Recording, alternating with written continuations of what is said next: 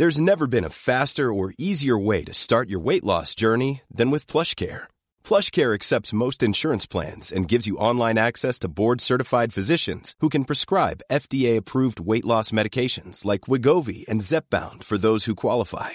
Take charge of your health and speak with a board-certified physician about a weight loss plan that's right for you. Get started today at plushcare.com/weightloss. That's plushcare.com/weightloss. plushcare.com/weightloss. Hold up. What was that? Boring. No flavor. That was as bad as those leftovers you ate all week. Keke Palmer here. And it's time to say hello to something fresh and guilt-free. Hello Fresh. Jazz up dinner with pecan-crusted chicken or garlic butter shrimp scampi. Now that's music to my mouth. Hello Fresh. Let's get this dinner party started. Discover all the delicious possibilities at hellofresh.com.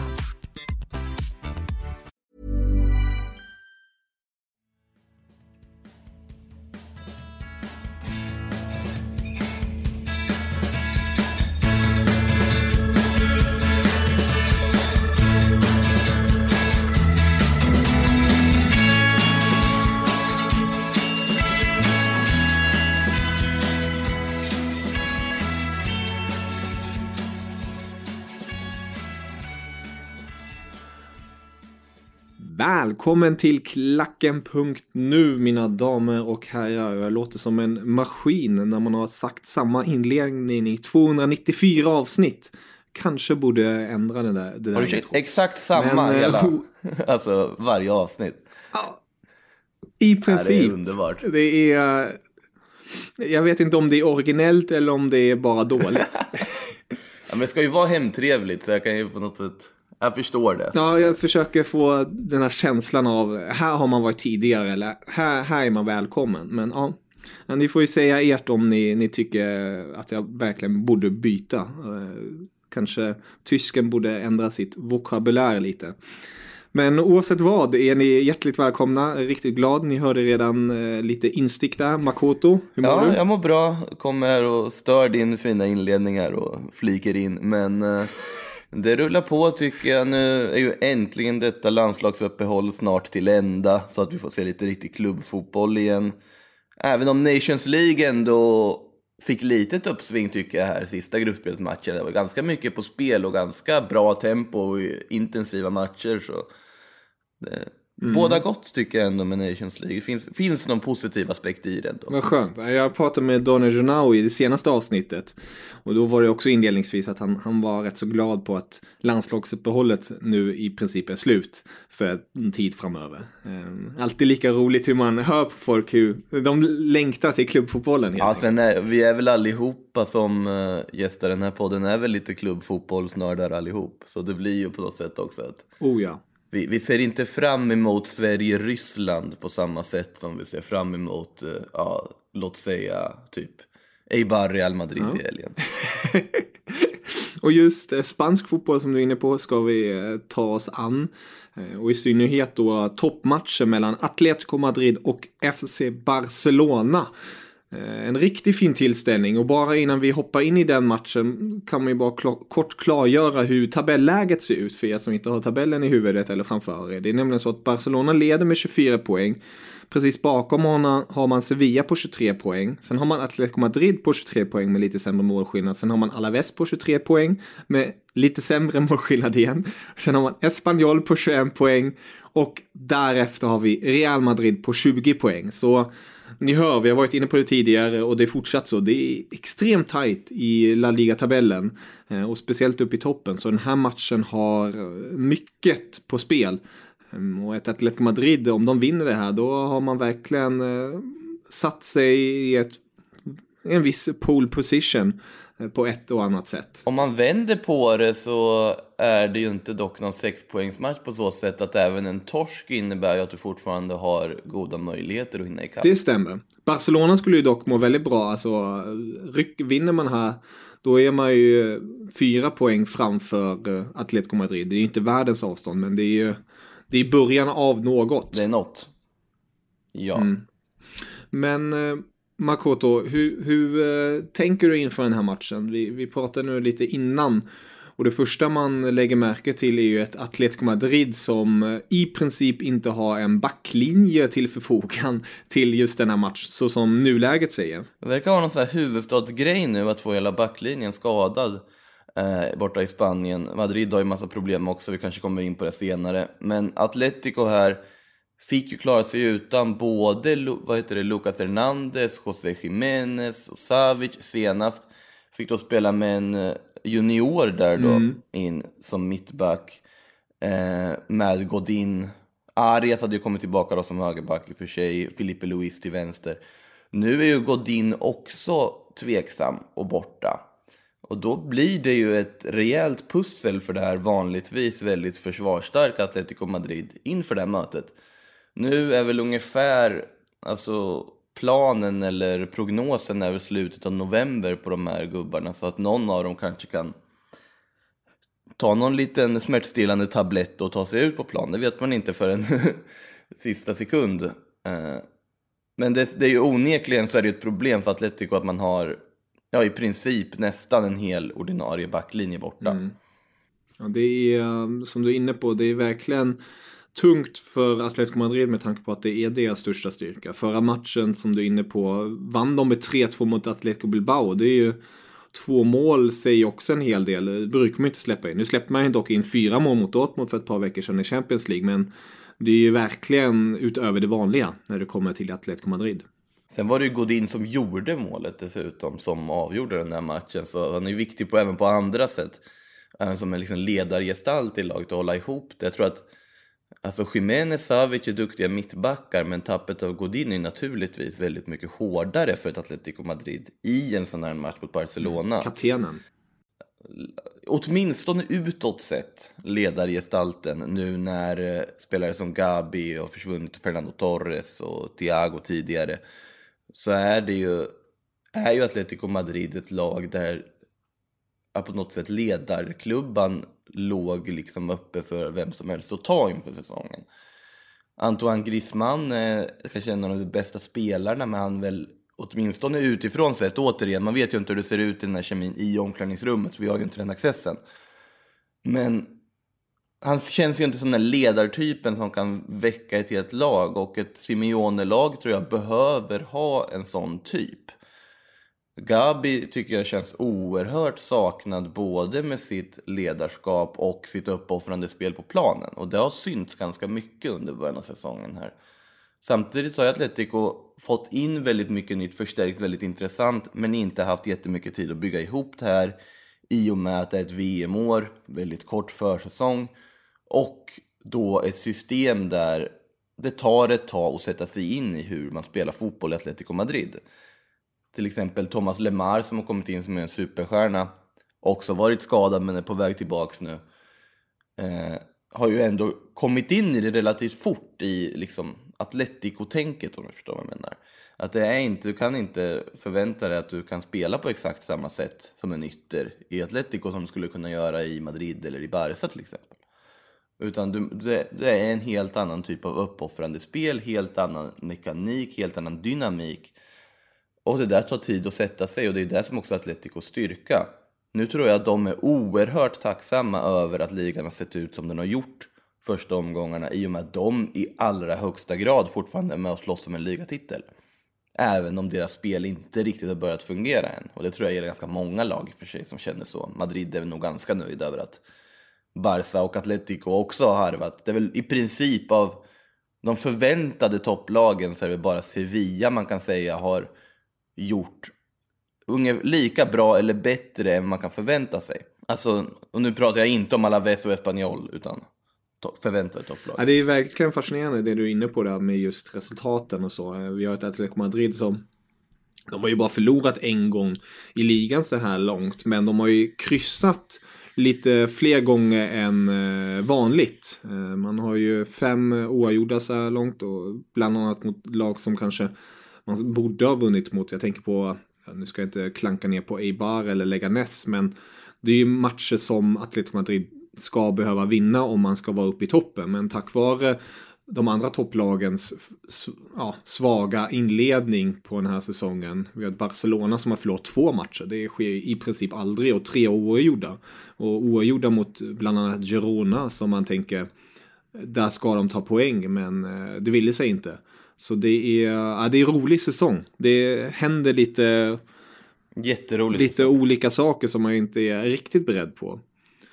Om man tittar till Barca-lägret där, så har det ju också varit lite skade, inte på samma utsträckning som i Madrid, men man har en Umtiti förmodligen tillbaka från när man startar. Han var på bänken senast mot Real Betis när Barcelona förlorade.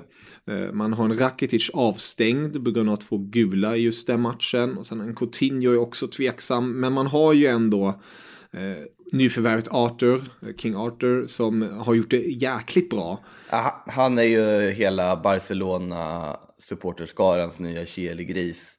Alltså som han har spelat, och man har ju väntat där på en sån spelintelligent, presstålig innermittfältare som i Xavi-stil sen Xavi försvann. Och Artur är ju någon sorts brasiliansk avbild av honom som man lyckas hitta borta i Gremio från ingenstans.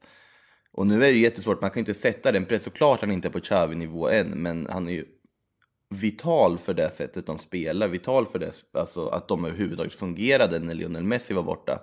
Nu var det ju andra spelare som verkligen steppade upp då också. Men nyckel för Atletico blir att plocka Artur. Det känns ganska uppenbart i det här läget. Sergi Busquets har inte riktigt hittat formen i år och inte sett ut som sitt sedvanliga, lugna, bra själv. Och nu kommer väl Vidal gissningsvis in istället för Rakitic, vilket i sin tur bidrar med en liten annan dynamik och lite annan typ av spel på att du får den här straffområdesgående, djupledslöpande pitbullen nästan på mittfältet, som dessutom har väldigt god teknik och har ett näsa för mål. Och kort. För jag tror att Vidal, den del att Rakitic är borta skadar inte Barcelona lika mycket som frågan, ska Umtiti spela eller inte? För Umtiti har ju inte spelat på hela hösten, men samtidigt har det ju varit smärtsamt tydligt att Umtiti har saknats något enormt i det där försvaret. Och vågar man då plocka in honom direkt här, han har också haft ett VM i ryggen, ska tilläggas. Men nu har han ju fått jobba ganska länge i och för sig med rehab efter det, så att... Men det är intressant att se, för någon gång måste de ju plocka in honom, för det är uppenbart att Umtiti ska tillbaka till en startelva. Frågan är om man gör det borta mot Atletico Madrid efter ett landslagsuppehåll, eller om man gör det i någon mer tacksam. Jag går på ett litet sidospår här kort bara, när du ändå är inne på Umtiti. Kör, jag älskar sidospår. Jag såg på Tyskland-Holland igår. Vi behöver inte prata om resultatet eller matchen i sig. Men det blev kryss, bittert nog. Men en viss Van Dijk stod ju för den sena kvitteringen för Hollands del. Och jag skrev då och tänkte efter också bara, inte Van Dijk i princip den hetaste mittbacken just nu med tanke på hans år. Han gick till Liverpool i januari, har varit stabil och gjort så att hela Liverpool har blivit ett mer balanserat lag. Och även nu under hösten steppat upp ännu mer, både offensivt och defensivt. Och sen tänkte jag efter, vilka andra mittbackar utmanar egentligen om just den här hetaste mittbacken just nu, eller bästa mittbacken just nu, kan man rättare säga. Och då tänker jag självklart direkt på dina gubbar, Sergio Ramos och Varane, som jag tycker har gjort väldigt fin vår. Jag tänker nu kalenderår. Men sen har Ramos inte varit lika het under VM och under hösten. Varane var bra under VM, men inte varit så bra under hösten. Och sen är det Umtiti jag tänker på, fransmannen som vi är inne på här, som har varit också bra i hela året. Skulle du hålla med mig om att säga att Van Dijk och Umtiti är just nu världens bästa mittbackar? Alltså, Umtiti så blir det ju problemet här att jag håller ju med dig om att Ramos och Varane är ju inte i sin toppform. Ramos i och för sig har ju fått andra saker som har stämt rejält på att när Ronaldo försvunnit så har han blivit straffskytten. Det är han som har ta frisparkar.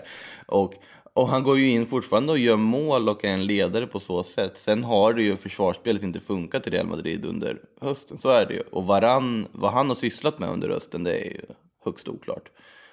Men jag tror att det är nog svårt att ta Umtiti som en av de hetaste mittbackarna när han ändå har varit borta hela den här perioden. Han har inte ens spelat den här perioden.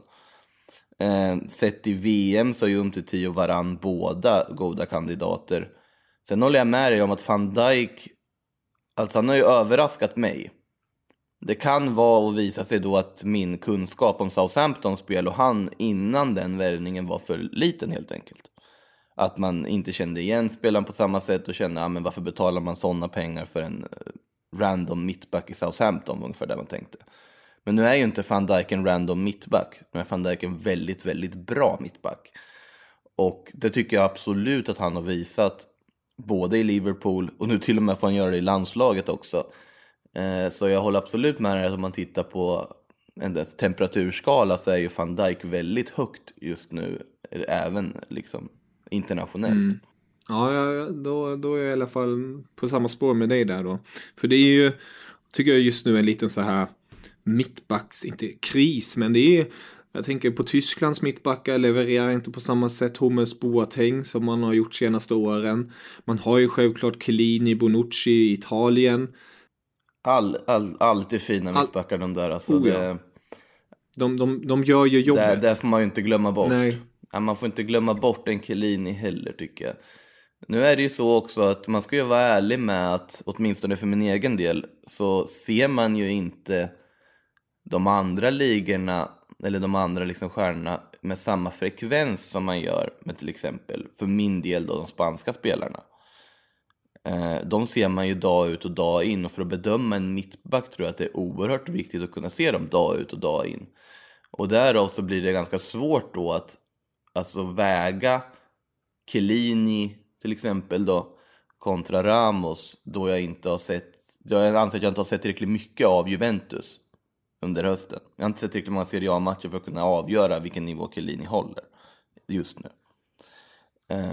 Men absolut, från det man har sett och så. Det där är ju ganska intressant, för det är ju väldigt ofta så att alltså andra som inte ser så mycket La Liga brukar ju, så fort Lionel Messi gör lite mål i Champions League så brukar man ju hylla dem till skyarna och hur fantastisk han var mot Tottenham och så vidare. Han gör ju det där varje vecka. Exakt samma sak.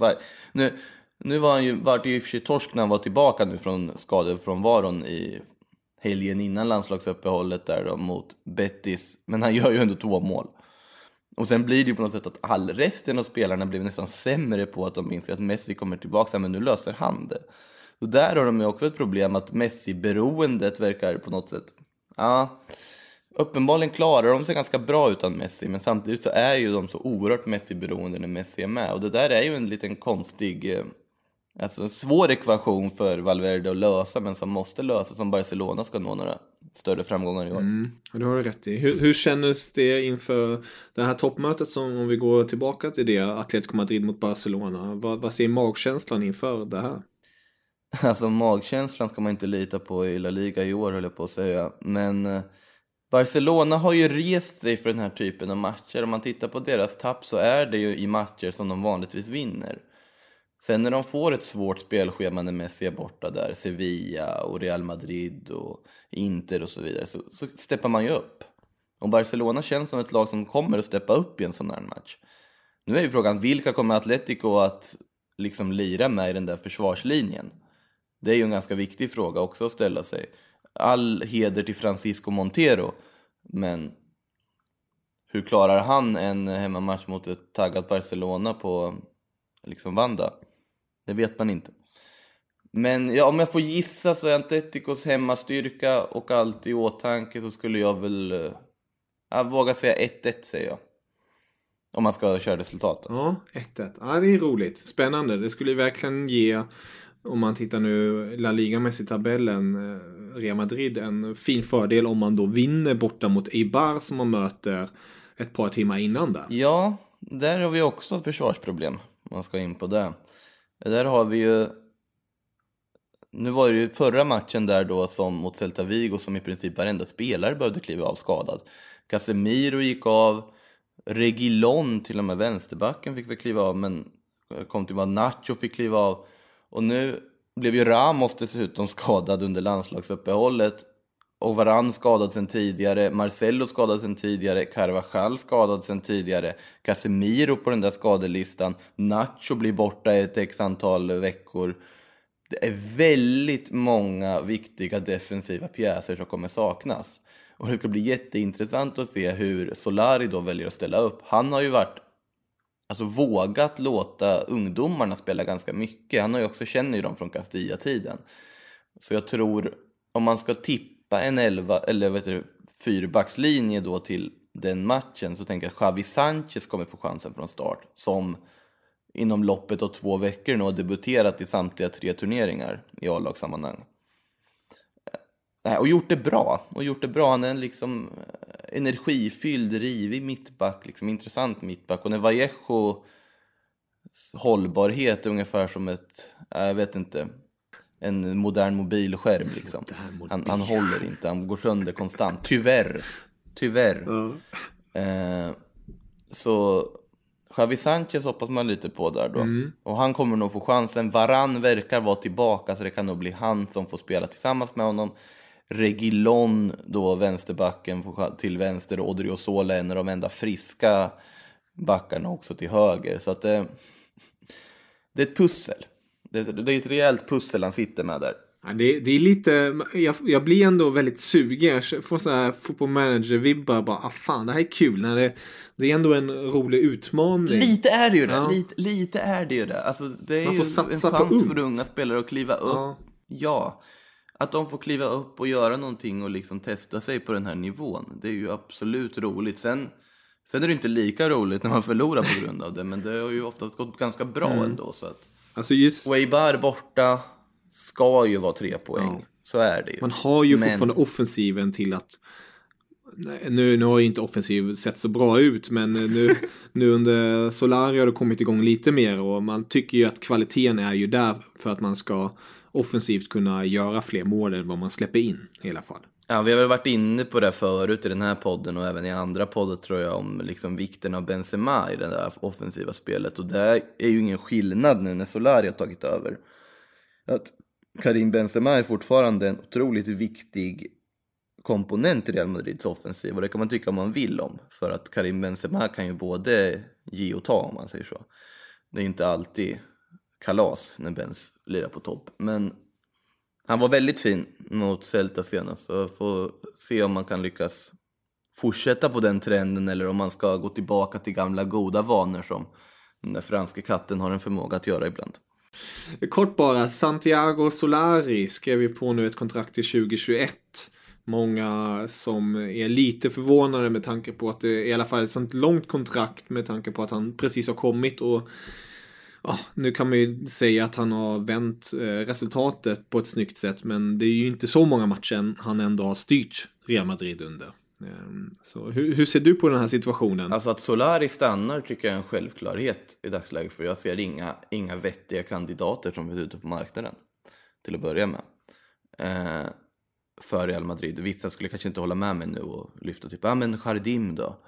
Men Jardims Mendes-kopplingar och alltihopa känns inte rätt som att vi vill ha in Jorge Mendes och börja styra och ställa i den här klubben igen. Det är väl sista man behöver i Real Madrid just nu. Och Conte har jag vet inte om jag varit inne på den här podden eller någon annan, men det känns inte heller rätt. Och dessutom så sägs det ju att spelartruppen vet då bort honom innan han kom i princip. Och att Conte själv kanske inte var helt intresserad. Men Solari har ju på något sätt, så han har ju haft marginalerna rätt. Och det är ju inte så konstigt, för de där marginalerna skulle ju vänt förr eller senare ändå. Och jag tror att en Julen Lopetegui satt nog hemma och tittade i den där tv-soffan och vart ganska frustrerad när han ser ersättaren få den starten. Melia hemma borta i kuppen, vinner 4-0 mot ett Segunda B-lag i princip. Och sen vinner efter det med marginalerna på väldigt rätt sida mot Valladolid, när plötsligt bollen slinker in i slutet och de där ribbskotten från Valladolid inte går in. Man har den turen med sig. Du får en överkörning av ett riktigt blekt Victoria Pilsen i Champions League. Och sen så, och då har ju plötsligt den trenden vänt. Då har ju spöket dragit, eller som man brukar säga i amerikansk sport, you got the monkey off your back. Liksom den här, vad heter det, slumpapan som man brukar prata om, som brukar sitta där liksom när du håller på att förlora matcher i rad. En väldigt vanlig term faktiskt i baseball bland annat. Borde användas i fotboll också. Men då så får du segern på Balaidos. Solari har 4 av 4. Och såklart han ska sitta kvar.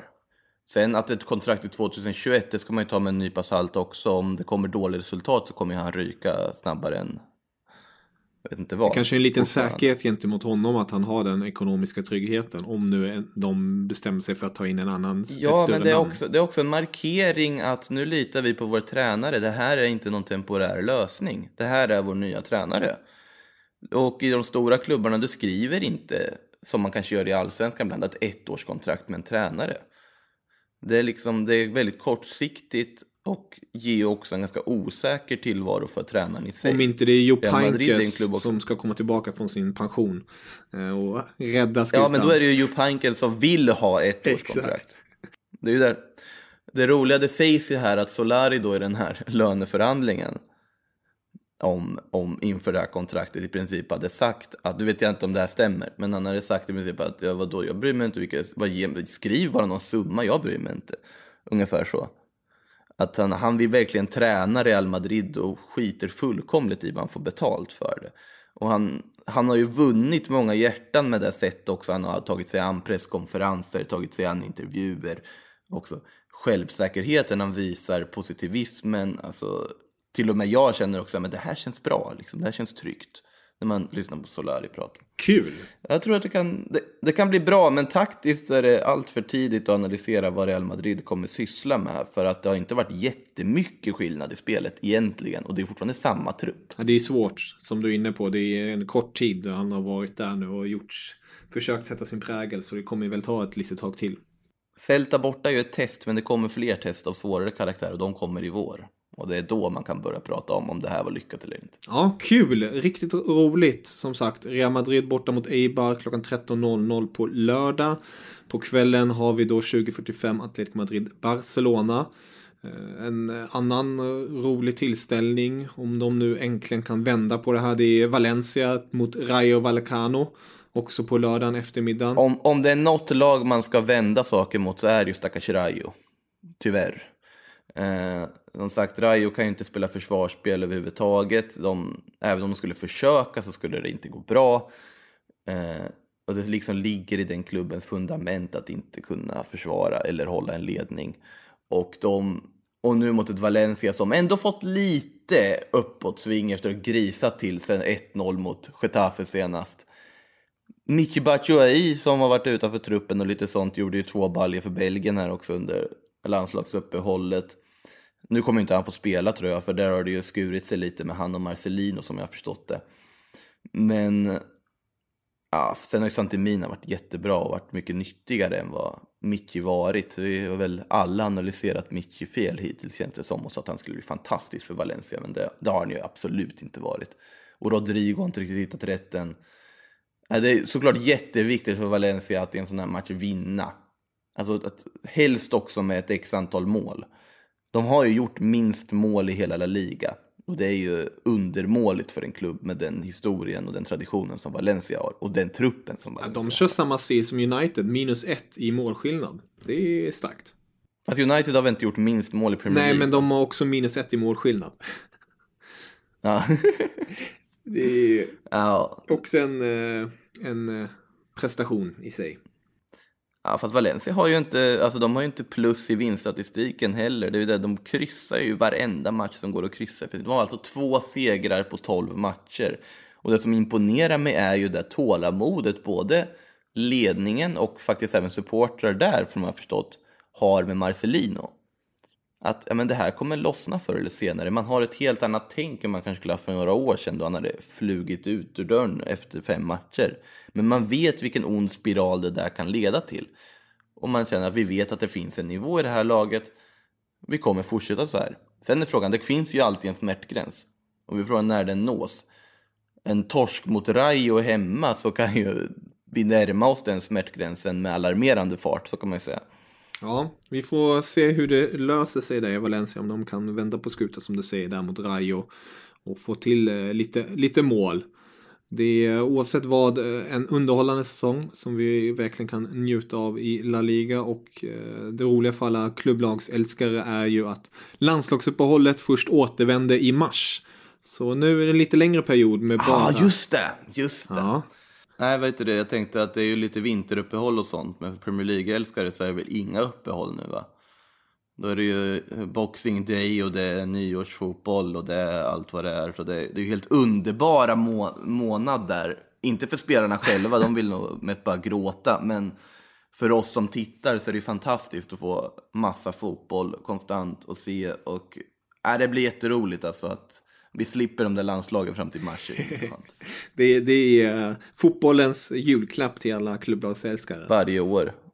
Om 4 år får vi ett VM i den här tidpunkten också. Nej, det blir en annan podd. Det blir en annan podd. Qatar-VM. Nej. Usch, nej. Jag sitter ju och väntar på, för om man ska ta ett sidospår, jag sitter ju och väntar på vilka brassar Qatar ska värva. Just det. Alltså, men de kommer ju, alltså jag har ju svårt att se att Qatar ska försöka ställa upp i det där hemma-VMet med bara spelare från egna landet. Det kommer ju vara... Och de kommer ju på ett sätt, vi har ju sett fotboll liksom kommit nu över, alltså... Som inte förvånar men ändå förfärar, kan man väl säga, de uppgifterna som kommer om att FIFA kanske inte är har så rent mjöl i påsen ändå fortfarande. Och jag har svårt att se att Qatar inte ska lyckas få igenom att på något sätt ska kunna värva utländska spelare till landslagen, likt de gjorde när de hade handbolls-VM för ett x antal år sedan. Så värvade ju Qatar en hel del stjärnor som blev då liksom landslagsspelare i Qatar. Och jag sitter ju och tittar och väntar på att några av de här Kina-brassarna, typ en Hulk, typ en Oscar, typ en Paulinho kanske, att sån... I'm Sandra, and I'm just the professional your small business was looking for. But you didn't hire me because you didn't use LinkedIn Jobs. LinkedIn has professionals you can't find anywhere else, including those who aren't actively looking for a new job, but might be open to the perfect role, like me. In a given month, over 70% of LinkedIn users don't visit other leading job sites. So if you're not looking on LinkedIn, you'll miss out on great candidates like Sandra. Start hiring professionals like a professional. Post your free job on linkedin.com/achieve today. Hold up. What was that? Boring. No flavor. That was as bad as those leftovers you ate all week. Keke Palmer here, and it's time to say hello to something fresh and guilt-free. Hello Fresh. Jazz up dinner with pecan-crusted chicken or garlic butter shrimp scampi. Now that's music to my mouth. Hello Fresh. Let's get this dinner party started. Discover all the delicious possibilities at hellofresh.com.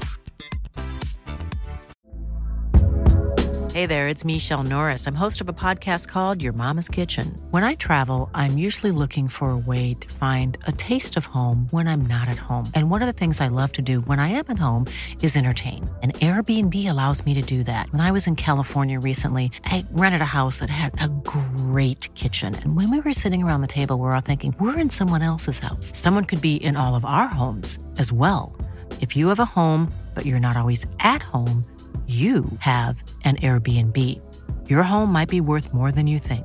Find out how much at airbnb.com/host. Spelare, nu finns det en väldigt stor nationalism och landskärlek hos de här brasilianska spelarna. Så att det är svårt att se att de ska dissa Brasilien, men de som inte kanske kan spela i landslaget, vilka lyckas de värva loss? För jag tror att det kommer. Och jag tror att det kommer bra namn. Men det är ju mest en teori nu. Ja, vi får se. Det blir lite, känns som en fotbollmanager-sökning för deras del. Titta vilka brassar som inte kommer räcka till Brasiliens landslag och som är precis bakom och knackar på dörren och skulle vilja spela ett VM. Ja, men tyvärr sitter ju Hulk där och väntar, känns det som. Men har ni inte spelat i Brasilien? Men hans klubb... I landslaget? Jo, Hulk har spelat i Brasilien och reglerna idag säger ju att du får ju inte byta lag då. Det måste finnas en anledning. Men jag tror ju att cyniskt nog så tror jag att den regeln kommer Qatar få ändrad innan det här VMet. Om VM spelas i Qatar. Det blir några noll extra i ett kuvert kanske. Tyvärr. Ungefär så. Ja, vi får se. Men som sagt, allting är spekulativt. Exakt. Fortfarande. Det är det. Men jag lyfter det redan nu 4 år innan. Det är bra. Vi är i god tid ute här. Precis. Ja. Men Makoto, riktigt roligt att prata med dig. Ett sant nöje. Ja, detsamma. Och sen ska vi få se nu hur det blir i helgen i La Liga. En hel del, som sagt. Finns det något annat att rekommendera annars då om man inte vill se Spanien i helgen? Ja, alltså om vi bara blickar, vi har ju pratat lite om Premier League. Vi har ju innan själva Atletico Madrid, Barcelona kan man ju se 18:30 Spurs mot Chelsea. En rolig tillställning skulle jag definitivt rekommendera på lördagen. Så då är ju lördagen speciellt för dig, Tech. Du tittar på lite Real mitt på dagen. Sen kanske du tittar på Valencia, vänder mot Rayo. Sen ser du på Spurs, Chelsea och sen har du Atletico Madrid, Barcelona. Med River Plate, Boca Juniors på en andra skärm. Exakt. Och sen om du vill ändra lite där, då kan du ju alltid också titta på tysk fotboll. Mainz mot Dortmund. Vi har Quaison och ett fint skinande Dortmund. Ja, Isak får ju sitta på, ja, inte ens läktaren, men ja, han ingår i Dortmund i alla fall. Ja, precis. Jag pratade med honom, det var när de hade U21 borta i Kalmar, och han verkar ju, nu vet inte jag om han försökte intala sig själv att det var som att han känner ändå att det inte är fel att ha gått till Dortmund, men samtidigt så han behöver någon form av utlåning. Han behöver ju få speltid i A-lag. Sen är ju kvaliteten på träningarna säkert jättehög. Men ja, det är lite oroväckande. Ja, det lär hända någonting i januari. Du tror det? Ja, det tror jag. Jag har svårt att se att han kommer stanna kvar. Antingen en utlåning eller en övergång. Men jag tror framförallt en utlåning. Till Zweite då, eller? Jag skulle vilja det, men det har ju snackats mycket om olika adresser. Både i Spanien har det också snackats. Nu vet jag inte hur starka de ryktena och hur pålitliga de är. Men ja, någonting kommer ju ske i alla fall där. För jag tror han också förstår att han behöver komma. Han är ju fortfarande ung, så det är inte så att han har slösat bort. Nej, det där är ju väldigt viktigt. Man måste ju ha tålamod där också. Alltså, det är som Ödegård. Så har ju många redan sågat honom som ett misslyckande efter i princip 1 år. Nu vart jag i och för sig besviken på att han gick till Nederländerna på lån ett andra raka år. Han var ju i Heerenveen förra året, gjorde det ganska bra. Jag hade hoppats att han skulle lånas ut till ett La Liga-klubb. Men tyvärr så hamnade han återigen i Nederländerna. Jag vet faktiskt inte hur han har presterat där. Men där har du ju också, det finns tid. Och du får vara ganska lugn, för att en talang som Alexander Isak, om vi pratar om honom då, om han får rätt stöttning och sånt och faktiskt får den här utlåningen, kanske får lite speltid, du har en spelare som kommer att spela i ett svenskt landslag i framtiden. Det tror jag fortfarande. Oh ja, det tror jag också. Ja, spännande. Som sagt, mycket att se fram emot. Ja. Men Makoto, sköt om dig så hörs vi snart. Det gör vi. Ha det bra. Auf Wiedersehen. Auf Wiedersehen.